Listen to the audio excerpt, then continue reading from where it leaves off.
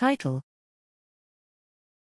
The cell type composition of the adult mouse brain revealed by single-cell and spatial genomics.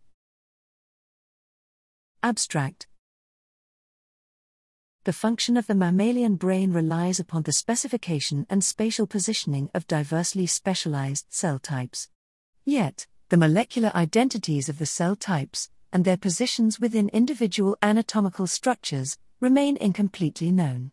To construct a comprehensive atlas of cell types in each brain structure, we paired high-throughput single-nucleus RNA-seq with slide-seq, a recently developed spatial transcriptomics method with near-cellular resolution, across the entire mouse brain. Integration of these datasets revealed the cell type composition of each neuroanatomical structure. Cell type diversity was found to be remarkably high in the midbrain, hindbrain, and hypothalamus, with most clusters requiring a combination of at least 3 discrete gene expression markers to uniquely define them.